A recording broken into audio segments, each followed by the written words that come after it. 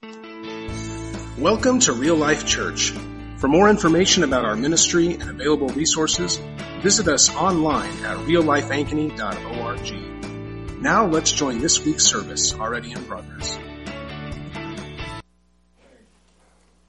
We've been in this series on the New Covenant, and I really wanted to address something that is very near and dear to me, and I think really is important for us to understand. And I just calling it New Testament or New Covenant living, because I think the passage that we are dealing with this morning is just how to live, how to live life, what we do on a daily basis, how do we live this thing that we call the Christian life. Well, you may or may not be aware of it, but we all carry something with us everywhere we go, and we express something to other people everywhere we go. When you walk into a room, I don't care if it's a church or at your office or into the kitchen, you bring a certain presence with you into the room. You might bring a critical spirit, or you might bring complaining or self-pity. You might bring unbelief or fear. Or you can carry and express the very presence of God. A basic question of life, maybe one of the most basic questions of life, is what are you carrying and showing to others? At all times and in all places with all people, something is being revealed through you. And Paul said about himself, we always carry around in our body the death of Jesus, so that the life of Jesus may be revealed in our mortal or our human body. You know, another verse that communicates what I really have on my heart to share with you this morning is 2 Corinthians 3:6. And it says that He, or God, made us competent, or made us adequate as ministers of a new covenant, not of the letter, but of the Spirit. For the letter kills, but the Spirit gives life. And this verse is basically saying that God made us ministers of the Spirit. If you take out that little clause, not of the letter, it basically reads, He made us competent as ministers of a new covenant of the Spirit. God made us, the word ministry or ministers basically is serving. So God made us, He made you to serve people with the presence of His Spirit. He made you ministers of His Spirit, and the Spirit gives life. So we primarily don't have a letter to give people, as Paul says. We don't have just words to give people. We have life to give people. Not our own, of course, but we have the life of the Spirit to serve other people with. We have the life of Jesus to bring into the room, so to speak. And you are to be a vessel through which the life of Jesus is seen, felt, and experienced by others. And I'm going to repeat that line a few times throughout the service this morning. I'm going to do it again right now. You are to be a vessel through which the life of Jesus is seen, felt, and experienced by others. Your basic calling in life is to minister life. Okay, that's pretty simple. If you want to know what your mission, you forget what your purpose is all about, what you're really here for, it's this. Your calling in life is to minister life. Okay? Pretty straightforward, easy to remember. And so new covenant living, as we talk about living this new covenant under this incredible grace, where our sins are totally forgiven, where Jesus Christ comes to live inside of us, where we have the power of the Holy Spirit. We live in this incredible acceptance with God, where He is our Heavenly Father. We are His adopted sons. We are His beloved children. In this incredible new covenant living, it is a process. It is carrying the life of Jesus inside you and ministering that life to others. But here is the paradox. We carry around both the death of Jesus and the life of Jesus. And Paul makes it clear in this verse 10, chapter 4, verse 10, it is carrying the death of Jesus that allows the life of Jesus to flow out of you to those around you. Again, to just single out verse 10, we always carry around in our body. That means you always carry around inside of you, we always carry around in our body the death of Jesus, or some translations, the dying of Jesus, so that the life of Jesus may be revealed or manifest. I love the word manifested. I don't know, it seems like the new translations say revealed, but there's something I like about that, manifested. It's something that's manifested, that gets to be seen, it shines through, it's revealed through our mortal body.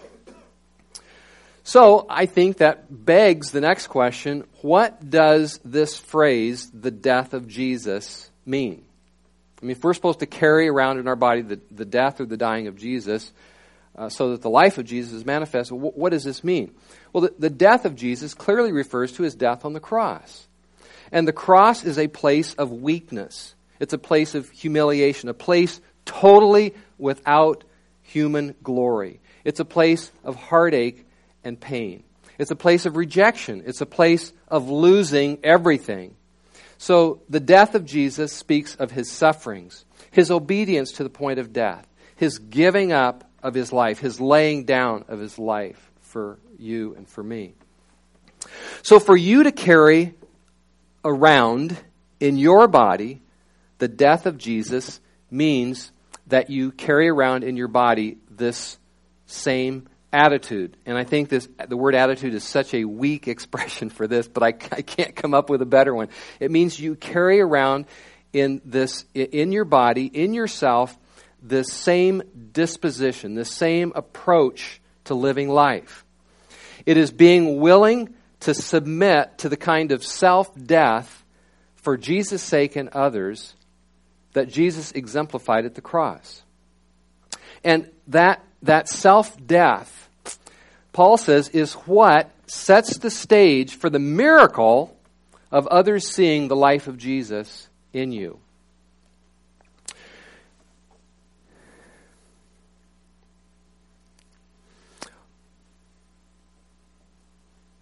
It's my observation that whenever anybody goes through something hard, it in a sense puts their life on display for others.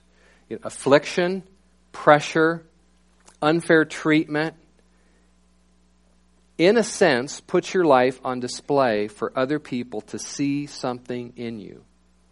Now, what they may see is a very sinful response. They could see just your self-pity, your anger, your bitterness. But if we choose, like Paul, to carry continually or always the death of Jesus in you and this disposition, this attitude, then your afflictions create the opportunity like nothing else for others, people, to see Jesus in you.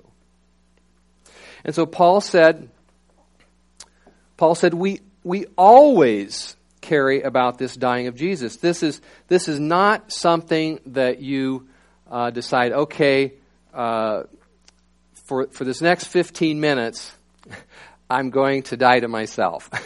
Or for this one day or for this 1 hour, I'm going to try to really be a big person here and lay it down.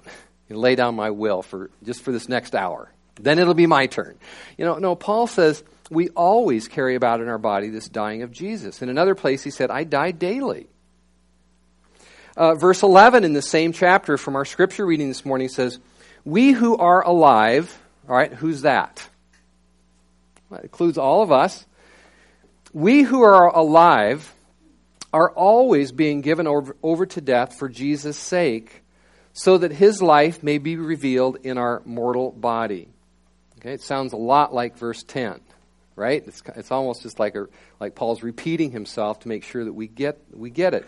But he again adds this or uses this word always in both verses. We who are alive are always being given over to death for Jesus' sake. So what that tells me, and I think that what that should tell us, is that we are in a daily process of embracing pressures, pain, and problems, and the self-denial that goes along with that, so that others will see Jesus in us. And this carrying around the death of Jesus that Paul is talking about here in this is it is not just a positional truth. If some of you will know what I mean by that, it is not just a doctrinal truth. It is something that you experience daily, and I think the passage clearly communicates that in the context which we're going to get to. But in other words, you feel it. I mean, this will affect your life. If you choose, like Paul, to carry around in your body the dying of Jesus, you do feel it. I mean, you actually feel at times like you're dying. You don't have to be nailed to a cross, but it does feel like that at times. I went through something a few years ago, which was very hard, and during the experience, I told Cindy, and I will say I did say it with a sense of humor, okay? But I also said it with a sense that I really felt this. I told Cindy, I feel like that is the last nail being driven in my last hand that will finally finish my crucifixion. You know, and again, I said it with a smile, but I pretty much felt that way too.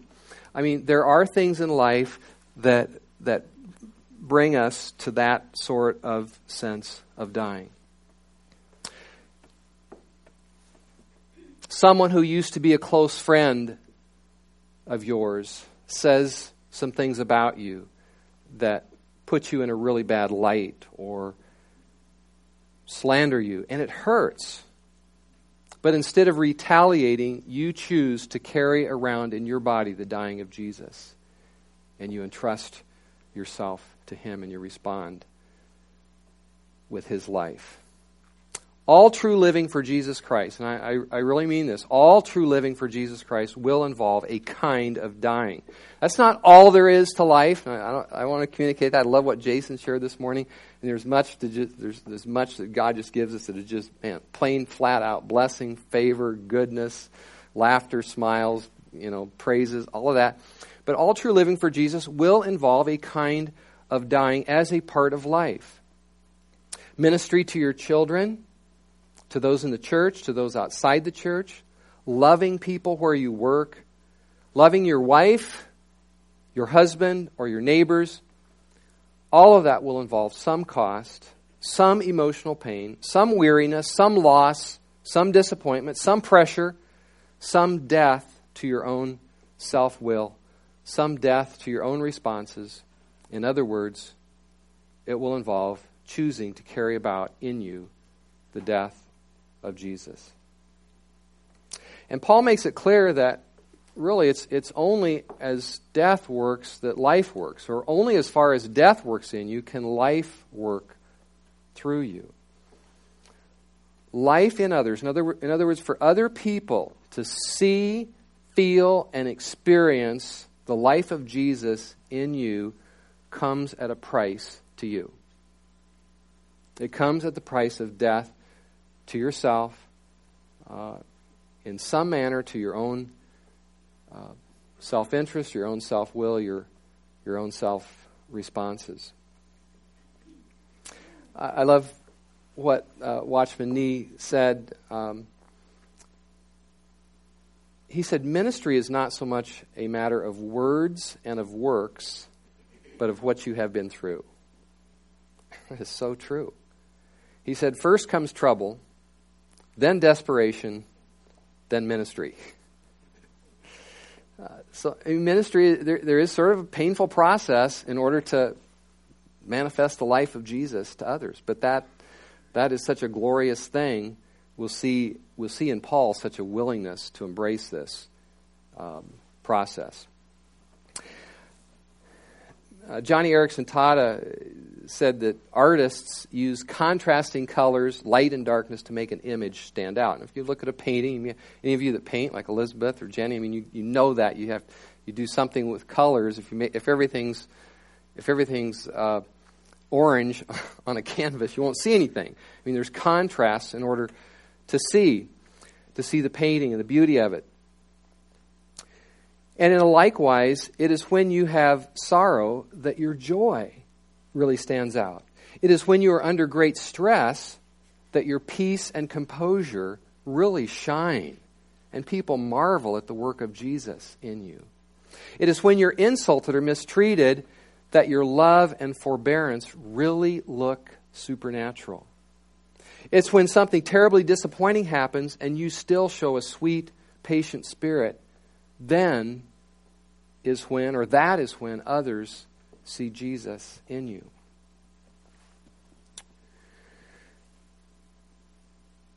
I also think it's very important to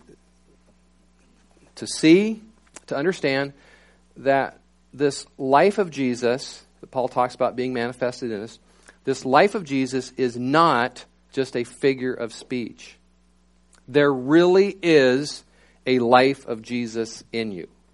I mean, Paul described the gospel as the glorious riches of this mystery, which is Christ in you, the hope of glory.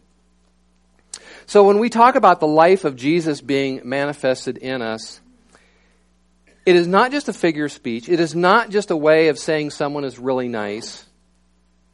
There is a reality to Jesus Christ and His life being in you, and the reality that it can be manifested through you. There is a reality of His Spirit in us that is to be revealed, to be seen, felt, and experienced by others everywhere we go. And the presence or absence of this life is as noticeable as whether or not you get water when you turn on your faucet or not. I mean, it's that real. And I believe it is that noticeable. And I believe more and more, especially as you learn to walk in the Spirit, you learn to be filled with the Holy Spirit. As you learn to know and understand this life of Jesus, you are particularly aware. You have your senses trained that you can very quickly you're just aware whether this life is present or not. This life of Jesus, manifested or revealed, it is either a present reality in your home or it is not. It is a present reality in the church, your Bible study group, the worship team practice, when you talk on the phone, when you're at work, or it is not. And it is really a big difference. You know, there's lots of ways to evaluate a Sunday morning. And I think we sometimes, when we evaluate a Bible study or a life group or church on Sunday morning, I mean, I think it's easy to be overly self-critical because we are just human. And we're going to get to that too in just a minute. But, you know, there's lots of ways you can evaluate. Was it too long for me? That's a big one for me. You know, was it too long for me? Was there any misspelled words put up on the screen during the worship time? Was something blocking the screen so that I couldn't see the worship words that were up on the screen? Did other people reach out to me as much as I thought they should? Did the speaker entertain me? But the main thing that matters when we meet together, whether it's 2 or 3 gathered in Jesus' name, whether it's 8 or 10 at a small group, or whether it's a few more on a Sunday morning, the main thing that matters when we meet together is simply, was their life? Was the life of Jesus manifested? Was the Spirit ministered to people? Okay? Because that's what we're here for, to be ministers of the Spirit who gives life. Did the people encounter the life of God? These are the things that really matter. So, as a practical application, when you're in a Bible study group, don't talk about things that don't minister life. Don't just talk to talk. Your prayer should always be, let me minister life in this meeting. In this relationship with this person, in this phone conversation, when these people come over, when I'm over at their house, let Jesus be seen, experienced, and felt through me. All right, this passage, normally when I teach through a passage, I really like to start at the top and just work my way through. I'm not doing that this morning because I want to point out, I want to focus on this thing, the life that we are called to minister, this life of Jesus. But I want to go back to the very first verse in this passage, and this passage starts with a statement that we have this treasure in jars of clay. So being people who are going to manifest Jesus to others does not mean that we are impressive people. In fact, quite the opposite. Clay jars were very common. They were ordinary. They're weak. They're easily broken. Yet, they were used to carry or to store important things like gold or silver or jewelry or important documents. And that's a picture of what we are as a Christian. That's a picture of your life. It's really a picture of new covenant life. You're the clay jar. Jesus in you through the light of the gospel is the treasure. He's the thing of value that you carry around inside you. We are the clay pots. That is what you and I are. Nothing special in ourselves. So God's plan for you is not for people to look at you and see how impressive you are. Not for people to look at Real Life Church and see how impressive we are, which I doubt would ever happen anyway. But God's plan is for people to look at you and say, this person is so ordinary, and yet I see something so remarkable in their life. They have all the same problems, but I see Jesus in the midst of their life.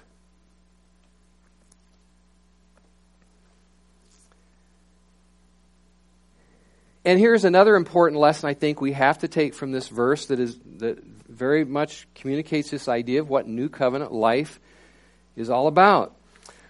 Personally, I know the jars of clay thing is really a famous, there's a music group called that. That's what everybody uses, jars of clay. But I grew up with the phrase earthen vessels. But we are earthen vessels. And there's something I kind of like about that. We are earthen vessels, and we feel our earthenness. Christian living, new covenant living, does not mean that everything is going fantastic. It does not mean that you always feel fantastic. You may be going through some times where you feel quite pathetic or weak. We do feel the sting of criticism. We feel the disappointment of loss. At times, we may feel like we don't know how we can go on. At least I think everybody else does. I do. We feel emotions we don't want to feel. That's our earthenness. But that is not all we have, and that is not all we are. And one of the huge tricks of the devil is when you feel this earthenness, the sting, the hurt, the disappointment, the feelings that you don't want to feel, is to think that's all there is and that's all we have. No, we have a treasure.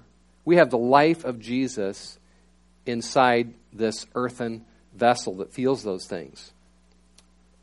We are jars of clay, but we have a treasure in us. We have the treasure of God dwelling in us through the Holy Spirit.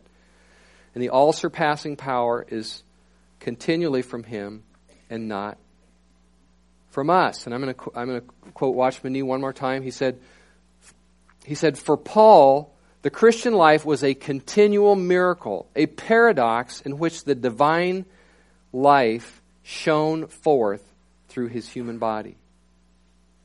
The Christian life is a continual miracle.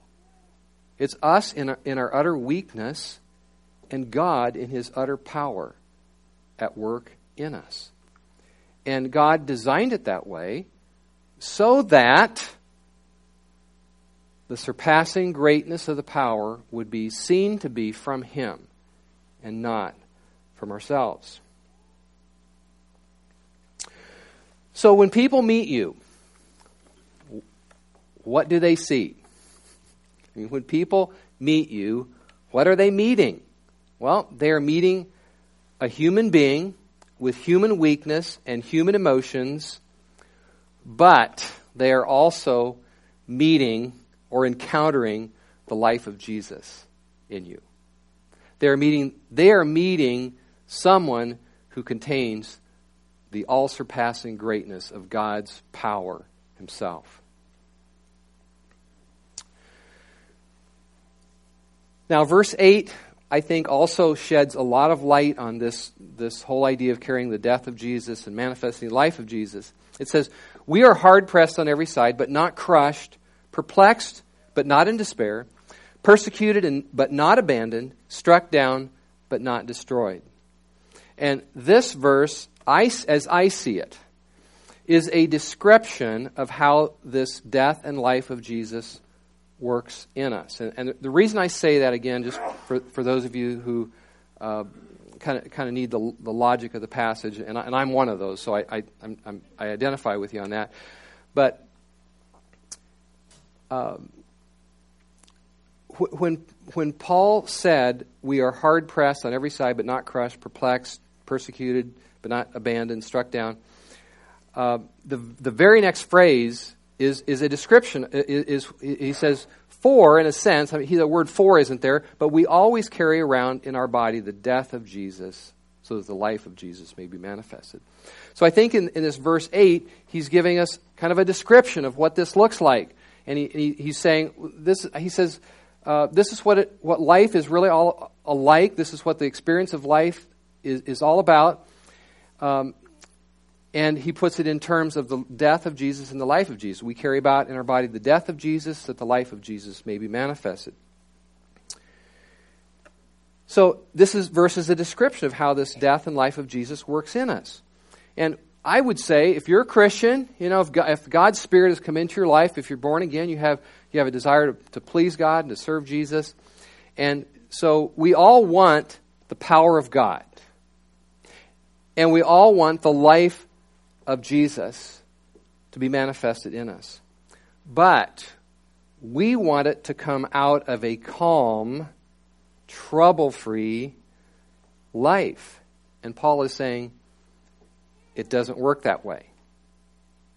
It works when you're hard-pressed, troubled on every side. It works when you feel persecuted. It works when you feel struck down. This is how this process works. All right, so I want to spend just a bit on this verse. To be afflicted on every side, or some versions say to be troubled on every side, or hard-pressed on every side. You can have your pick of those phrases. They all kind of mean the same thing. But to be afflicted or hard-pressed on every side just means that all kinds of problems and troubles are coming at you. There are some translations, that more modern translations, that say we are squeezed. And I actually believe this is kind of a literal translation of this. Instead of we are pressed on every side, it means we are squeezed on every side. You lock your keys out of your car and don't know how to get to that thing that you're supposed to urgently be at. Your property taxes go up. You can't sleep all night. Kids keep you awake. You burn the supper. The kids all have the flu. Or you are beaten and thrown in prison like Paul. Okay? I'm kind of saying that a little bit facetiously because we regard these other things as such serious troubles and afflictions. But I actually think Paul was talking about little bigger things. But still, it all applies. You follow? Afflicted on every side. The second one is being perplexed. Being perplexed means that you can't see a way out. You don't know which way to turn. You're at your wit's end. And you don't understand what God is doing. You don't understand what's going on. You're perplexed. To be persecuted means people are out to harm you. It includes everything from being excluded from a conversation, to being insulted or mocked, to losing your home or your life. To be struck down or to be knocked down refers to like sudden catastrophes or things that just make you feel like a punch in the gut. Things that shatter your life. A severe accident, getting fired from your job, being deserted by a lifelong friend. Or again, perhaps being stoned like Paul. Maybe that's what he was thinking of. I was knocked down, but not knocked out. And this verse is immediately followed by the statement which I mentioned earlier. We always carry around in our body the death of Jesus, so that the life of Jesus may also be revealed in our body. So Paul is describing the constant experience of being hard-pressed, being perplexed, being persecuted, being struck down, and he calls it always carrying about in our body the dying of Jesus. But we might ask, well, where is the life of Jesus? I mean, where's the power of God? Well, I believe it's right here in the same verse. On the one hand, we are hard-pressed on every side. We are perplexed. We are persecuted. We are struck down. But on the other hand, or at the same time, we are not crushed. We are not in despair. We are not abandoned. We are not destroyed. We're not overwhelmed. We're not depressed. We're not wiped out. We haven't given up. That is the life of Jesus. So, how is the life of Jesus revealed through you? Well, people see Jesus in you when you have troubles all around you, but you are not crushed by them. They see that you're under tremendous pressure, but they see something within you that keeps sustaining you in your trouble. They see a power at work greater than the problem, enabling you to go on, even to rejoice. That is the life of Jesus. You are squeezed but not crushed. We don't deny being squeezed, ever. But through the power of God, through the life of Jesus in us, we are not crushed. When people see in you the peace of Christ, when they see your obedience through very hard things, when people see His joy, His love, His compassion in you, in your daily life, then Jesus is being revealed in you. People see Jesus in you when you are perplexed and confused about what to do, but yet you are not in despair about your life or future. When you can see no way out and others can see no way out for you, but you still trust your Heavenly Father. That is when they are seeing Jesus in you. People see Jesus in you when you are persecuted, but you don't internalize that and consider yourself abandoned or forsaken.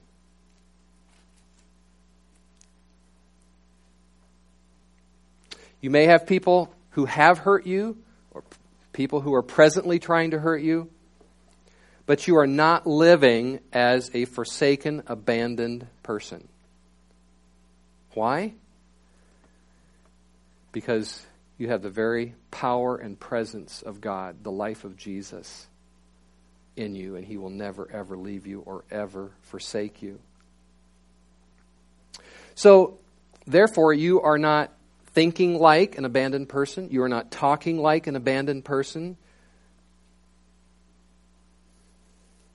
Paul said in 2 Timothy 4:16, which at the beginning of the verse, it might sound like he's talking like an abandoned person. He says, "At my first offense, no one came to stand by me, but all deserted me." But just when you think Paul is going to engage in self-pity about that, he says, "May it not be charged against them. The Lord stood by me and strengthened me, so that through me the message might be fully proclaimed." In other words, I wasn't abandoned. The Lord was with me. You may be mistreated, but you are not abandoned. And when people see you be deserted or mistreated, maybe even very severely, but you respond with this sense of confidence, this sense of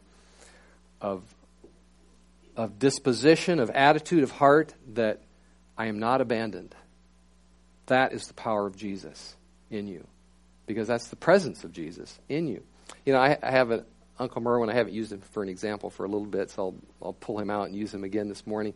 He used to live by himself out on a farm out on Highway 92 between Martinsdale and Indianola. And I mean, he was very much a people person, but he lived out there totally by himself. He was never married, never had any kids, and just was out there a lot by himself. And I can't count the number of times people would say, "Don't you ever get lonely out there?"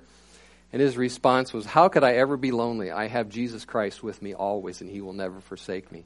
I mean, the reality of that friendship was so real that he never felt like an abandoned, lonely person. Martin Luther wrote a hymn called "A Mighty Fortress is Our God." And he wrote that hymn when he was hated and hunted down by the Pope. But instead of seeing himself as an abandoned person, he saw himself inside a mighty fortress, which was God himself. People see Jesus in you when you are struck down, but not destroyed by it. One of my favorite verses, well, particularly in the book of Micah, but one of my favorite verses that's quoted in Pilgrim's Progress is Micah 7:8.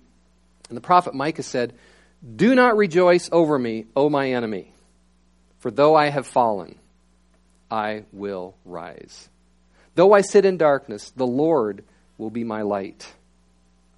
See, when you view your low points in this way, Jesus is manifested in your life.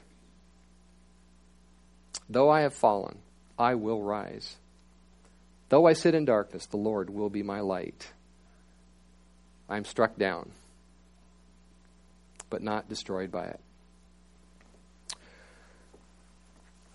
All right, some things to consider, or just some other things that I think are important to think about from this passage. Manifesting the life of Jesus, at least as I understand it or as I see it, is not, or at least as I would experientially evaluate this, okay? Manifesting the life of Jesus is not automatic. I mean, quite frankly, and we would maybe have to admit that we ourselves have been in this position at times, or at least for periods of time. But some people are hard-pressed and they are crushed. They don't know what to do, and they are in despair. They are persecuted, and they view themselves as abandoned. They are struck down, and they do it. They do in some sense, or they are in some sense, destroyed or totally devastated. And so this passage almost forces us to ask, what can one Christian go through, or why can one Christian go through something very hard and live continually in the pain and hurt and woundedness of that condition, and another go through something pretty comparably hard, and they are manifesting the life of Jesus to others through it, and are suffering, but yet they seem glad to do it. And I don't say this in any way to condemn.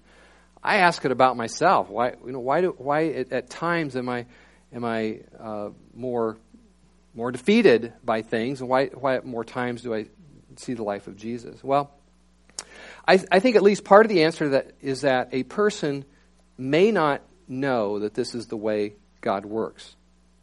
And as we've talked this morning, life comes through death. The power of God shows up in our weakness. And so I think we have to begin to tell ourselves the truth. I am not overcome by the things that trouble me because I have the power of God in me to sustain me through it all. And God has chosen that I be an earthen vessel, that I be something weak, so that His power would always be the greater thing in me and that others see in me. I am not overcome by my sufferings because I see that life is flowing out from me to people that I love, or people that I want to reach, or people that I want to be a blessing to. it does involve a new way of thinking. It's not automatic. It does involve a new way of thinking. Wives, let's just try to bring this down real practical for us. Wives, perhaps your husband leaves to meet a friend for coffee, and you have the kids and the diapers and the dishes to do, and you've had them all day. And you have certain feelings. Or husbands, perhaps you just got home from a very taxing day at work, and your wife immediately asks you to vacuum the house, clean up the garage, and watch the kids while she runs to the mall. So what is the reaction? I mean, is it self-pity? Oh my, I have it so hard. I never get a fair shake. No. You say, this is part of this amazing process where my dying to self leads to the life of Jesus being manifested in me. This is how the life of Jesus comes to shine through my human body. And because that is what you want more than anything else in life, like Paul, you embrace this process. Okay? Because you want the life of Jesus to be revealed and seen in you more than anything else in life, you embrace this process. In other words, if the cry of your life, if the cry of your heart is, may Jesus be seen in me, then you're going to see things that require you to deny yourself in a whole different light. We begin to see unfairness, or at least unfairness as we view it, or hardships or disappointment in a different life, because somehow the life of Jesus is revealed through these things. Another reason that you or I may not be manifesting the life of Jesus could be that your focus is on loving your own life. When you love your own life first and foremost, then anything that makes that life hard destroys you.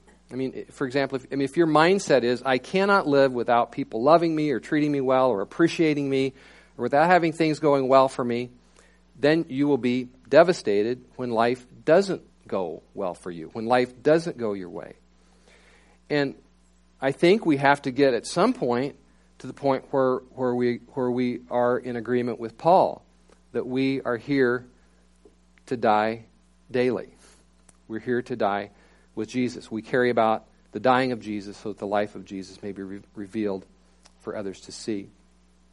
And I think we have to take a lesson from how utterly selfless Paul is here. I mean, it's like, yes, I have troubles on every side. Yes, I get knocked down. But I'm not bummed out because this is for you guys. I'm going through this. I'll deny myself in this situation so that life may be seen, felt, and experienced through me for your sakes. All right, one more consideration. This passage is about suffering. It is about accepting a path of suffering. But I think it is a mistake to take this passage and to make it a glorification of suffering. The theme of this passage is not how wonderful suffering is. It is about how wonderful and sufficient the life of Jesus is to shine through us in our sufferings.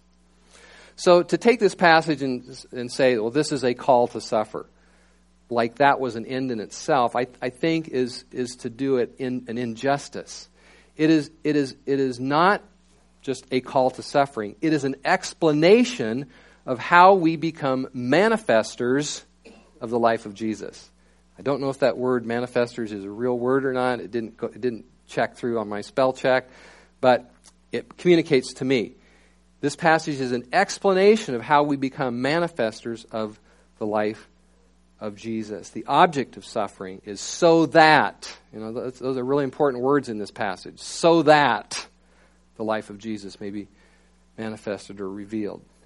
The emphasis is on the life. The emphasis is so that we carry and express and minister or serve other people with life. So very quickly, I'm just going to wrap up 3 applications, and I've really shared them throughout, but this is just to highlight them. 1, consent to share in the dying of Jesus. Caring about the death of Jesus is an act of the will. You consent to be weak, or to maybe have your ego bruised, or to look weak or pathetic. You choose to endure pressure or problems for Jesus' sake. There has to be a willingness to accept the cross in our lives. You know what Jesus said? Take up your cross daily and follow me. And there has to be a willingness to do that, to deny self, a willingness to endure things that cut across your will, a willingness to die to self-pity, a willingness to die to the demands of self in daily life so that the life of Jesus can flow out from us.